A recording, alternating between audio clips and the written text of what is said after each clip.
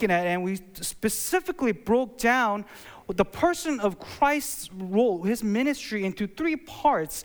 And commonly in the church, we refer to three roles that Jesus fulfilled as prophet, priest, and king. So prophetic role, priestly role, and kingly role. And you look at the Bible, and it becomes very clear. In the Old Testament, there was a lot of foreshadowing of what the person, the Messiah, would come and do. And the three offices that Jesus Christ specifically fulfills is the role of the prophet, role of the priest, and role of the king. And so for that, I'm going to read from Hebrews chapter 1, verses 1 through 3.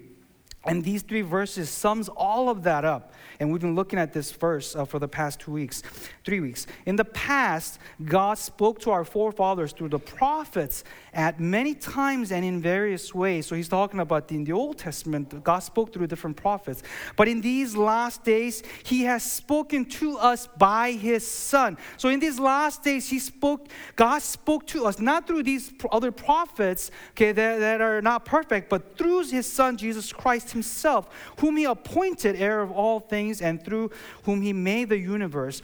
The Son is the radiance of God's glory and the exact representation of his being, sustaining all things by his powerful word. After he had provided purification for sins, we're going to talk about this today, he sat down at the right hand of the majesty in heaven. And so that last part is portraying Jesus Christ as the king, the ruler. And since last Sunday was Palm Sunday, we talked about that, right? And so today, we're going to look at that middle part where he says, after he had provided purification for sins, and that he is referring to the priestly role of Jesus Christ. And that is the final role we're going to be looking at this morning. So the question is, what does it mean to say that Jesus is the great high priest? Jesus is the great high priest. And what does that have to do with us? What does the fact that Jesus is the high priest have to do with us, you and me? Okay? So in order for us to understand a little better, I wanted to break down just very quickly what a priest in the Old Testament did. Because remember, all of these things in the Old Testament foreshadowed. They were foreshadowing what Christ would do in the New Testament, right, when he would come. So I wanted to just very quickly break down for us what a priest would do in the Old Testament. Okay, so if you look at the next slide, just three roles. The function of a priest in the Old Testament is threefold. Again, there are other things they did, obviously, but these are the main three things. First is that they would offer sacrifice on behalf of the people. So people will bring their sins to priests, and then the priest will put their sins upon an innocent animal, and they would take the consequence, basically, of the sin. Right? This innocent animal will take the consequence of the sin, freeing this person of their guilt for that particular sin, right? So priests would offer sacrifices on behalf of the people. Second thing, they would intercede for the people. They would offer prayers for the people that they're serving. They would intercede for them. The third thing is that they would offer praises to God. They would offer praises to God, meaning publicly declare the greatness of the God that they serve. Now, you put all of that together, basically, what a priest in the Old Testament was doing was to sanctify, make people holy, to enable people to be presentable and acceptable to God. Okay, that was the main purpose of what the priest would do in the Old Testament. Make people, because God is holy and people are not, and in order to make people presentable and acceptable to God, he would do these things so that people will be presentable, acceptable to God. Now, those are what the Old Testament priest would do. When Jesus Christ came, though, what does he do? He not only comes to us as a Savior, but how does he? He came as an ultimate prophet. He came as the king. But the thing he does that we read in the verse today is that he himself becomes the sacrifice. He himself becomes a sacrifice. And he is the priest who offers a sacrifice as well. That's why he is the ultimate priest.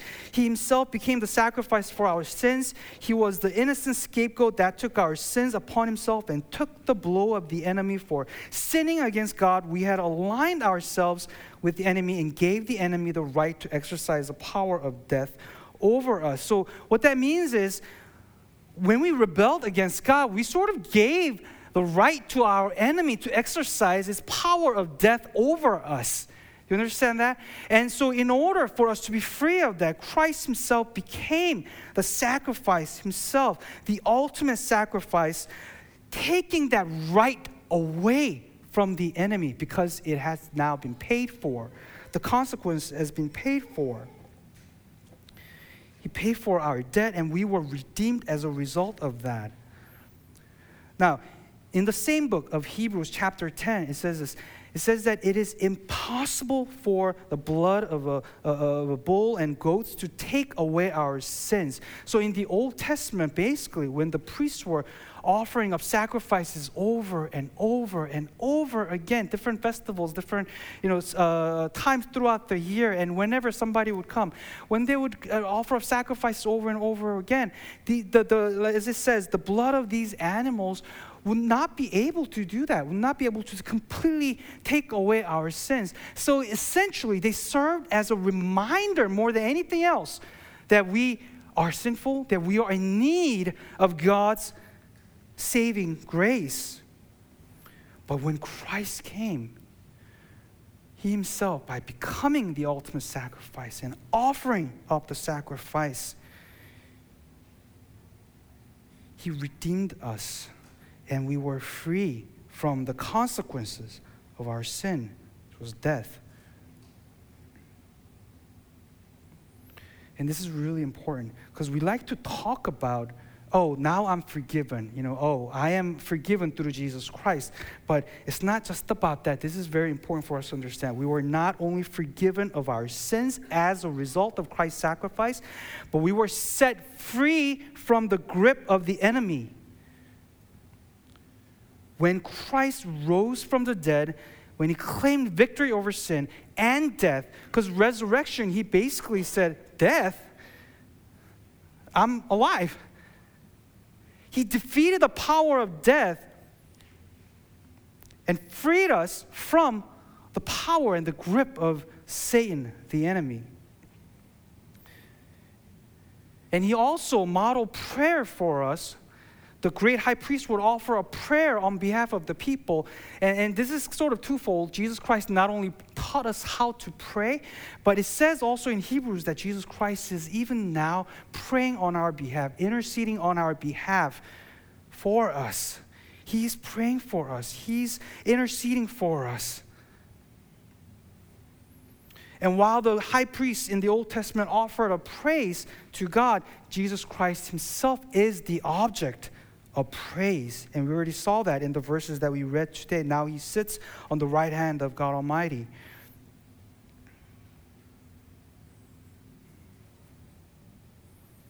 So what does all of this mean for us, right? What does all of this mean for us? The other passage that we've been looking at through these past 3 weeks, it comes from 1 Peter chapter 2, verse 9. 1 Peter chapter 2, verse 9. But you are a chosen race, a royal priesthood, a holy nation, a people for his own possession, that you may proclaim the excellencies of him who called you out of darkness into his marvelous light. I'm going to read that one more time because it's very important for us to understand.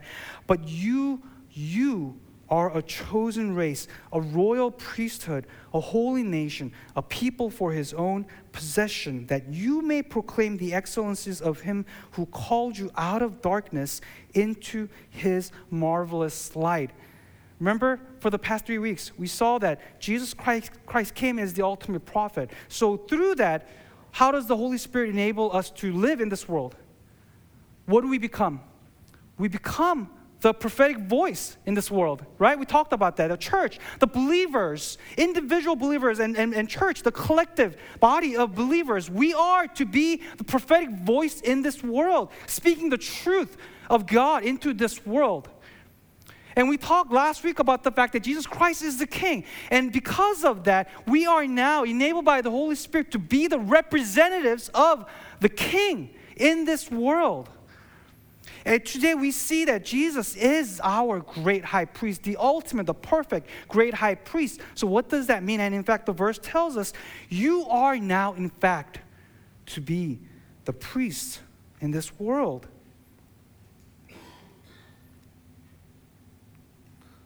And the Bible talks about many, many times, you offer up sacrifice of praise, offer praise to God. If that is in fact what the priest would do, offering up praises. But now we offer praises to God. And in the Old Testament, only who could go into the Holy of Holies? I don't know if you remember or familiar with the Old Testament temple, but they're divided into different sections, right? Okay, but the center part, the deepest place, is called the Holy of Holies. Who was allowed to be in there? Only one person. Who was that person? The high priest, right? The high priest. But what does it say? When Jesus was crucified, it says not only was the curtain ripped open, but Hebrews 10:19 and 22 says this, therefore, brothers, since we have confidence to enter the holy places by the blood of Jesus, by the new and living way that he opened for us through the curtain, that is through his flesh, and since we have a great high priest over the house of God, let us draw near with a true heart in full assurance of faith, with our hearts sprinkled clean from an evil conscience and our bodies washed with pure water. It says that we are now able to enter the Holy of Holies by what Christ has done for us. It is no longer this one person who is designated, and they're so scared to go in because you go in, they would have bells all around their robes, right? Because if they had any sin remaining in the Old Testament, these priests, any sin remaining, and they dare to walk into the Holy of Holies, they would hear the bells while the priests are walking around in the Holy of Holies, and then all of a sudden they would just it will stop ringing, and there will be a rope attached to them, so they will just drag his body out, right? Okay, that's how it was. But now it says, through what Christ has accomplished for us, we, you, me, each person, each child of God, we are able to enter into the Holy of Holies, into the deep presence of God.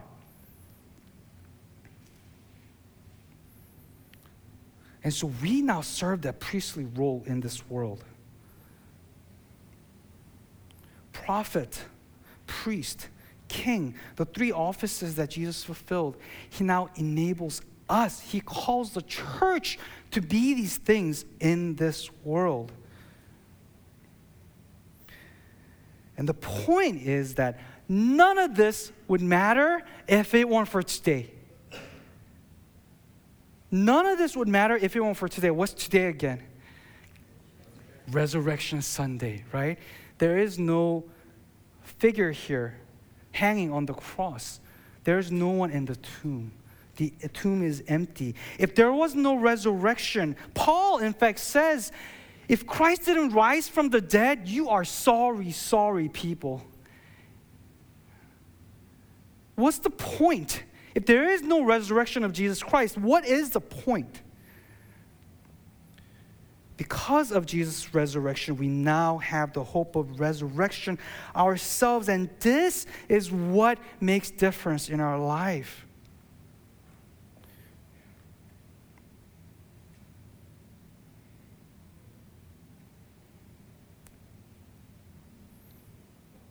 And the question is this, that what will you do with this piece of information? You know, I thought about maybe today doing a message on more on the lines of apologetics. You know, give evidence for resurrection and talk about that. You know, historically, why is it? You know, all the proofs, all the the reasons why we should believe that we should know that Jesus Christ rose from the dead. You know, I thought about that, but I decided to just kind of focus on what Christ accomplished for us. But the question is the fact remains that Jesus Christ. No other person in history from the ancient world has more evidence than Jesus Christ does, proving that he lived and died and rose from the dead. And regardless of what you may think about what the person of Jesus Christ did, what he did, you have to make a decision. You can't just say he was a nice person. He was a great teacher, and that's it. He was just a great human person that ever lived. You can say he was the greatest person that ever lived. But Christ doesn't allow you to do that.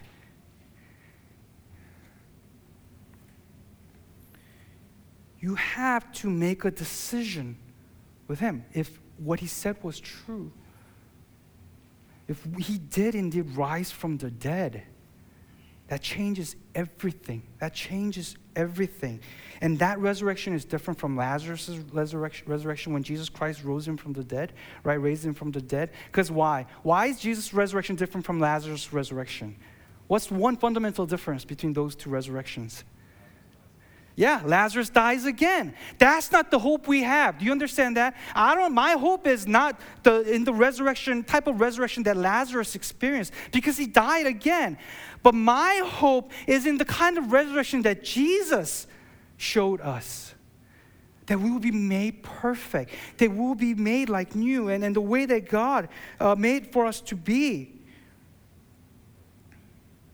And it is because of this hope that we are able to overcome the world. And this is the main point this morning for all of you.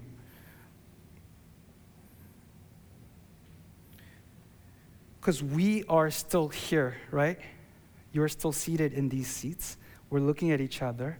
And at the snap of a finger, all of us could start thinking about work tomorrow, the traffic that you have to sit through, that neighbor that's driving you crazy, that argument you just had with your spouse this morning. I had a slight argument this morning, and then I was like, never fails on Easter Sunday morning, right?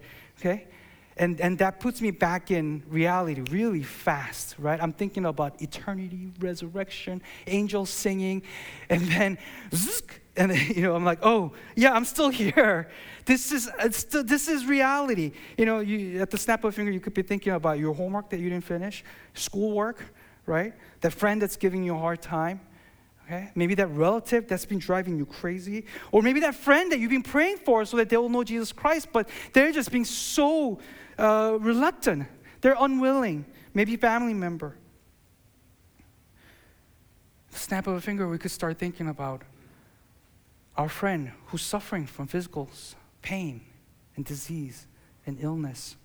Maybe you are, in fact, suffering from physical pain and brokenness.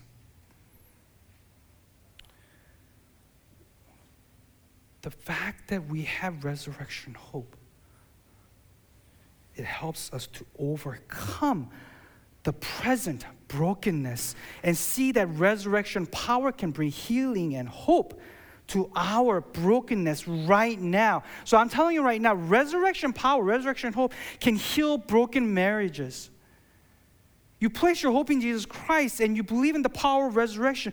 Jesus can resurrect from the dead broken marriages. Jesus, the resurrection power, the resurrection hope can heal broken communities. Resurrection power can heal, even broken dreams. And so in the midst of all that is broken in the world, we, the church, the redeemed, are called not only to hold on to this hope for ourselves, but we are to be the beacon of hope for this world. Because we have this hope of resurrection. That means because you have resurrection hope in your marriage, you are to be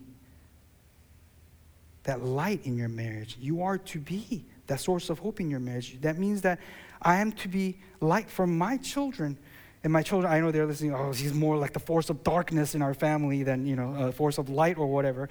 But, because, again, I say we're here. We're still broken. We're not perfect. But it's a constant transformation, right? That means that we're to be light at our work. That means that when someone turns away, when others turn away in disgust, I don't want to touch that with a 10-foot pole.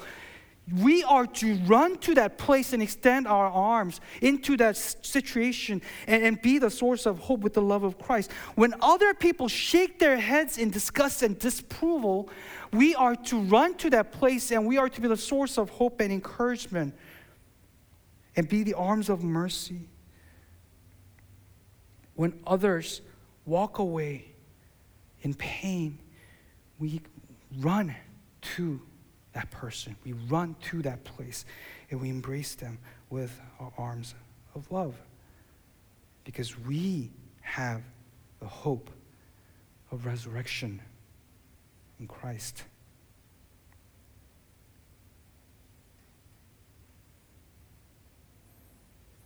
And so we're going to go to the Lord in prayer right now. And I'm going to ask that you pray for two things in response to the word, in response to the message of resurrection. First is, if you know this resurrection, praise the Lord for this hope that you have. Thank the Lord. Offer prayers of thanksgiving and praise to God for this hope of resurrection that you have. And the second thing is that you intercede for those who are without this hope. To pray for those that are without hope of resurrection. And that you and I, we the church, would be the source of hope and encouragement for this world. So let's go to the Lord in prayer right now. We're going to pray this prayer together right now. And I want you to think about, as part of the second part of this prayer, the brokenness in your own life. Christ resurrecting from the dead, it's not limited to just Him. That power, that hope, the victory over death, the freedom from death, it now overflows and extends to those who place their faith in Him.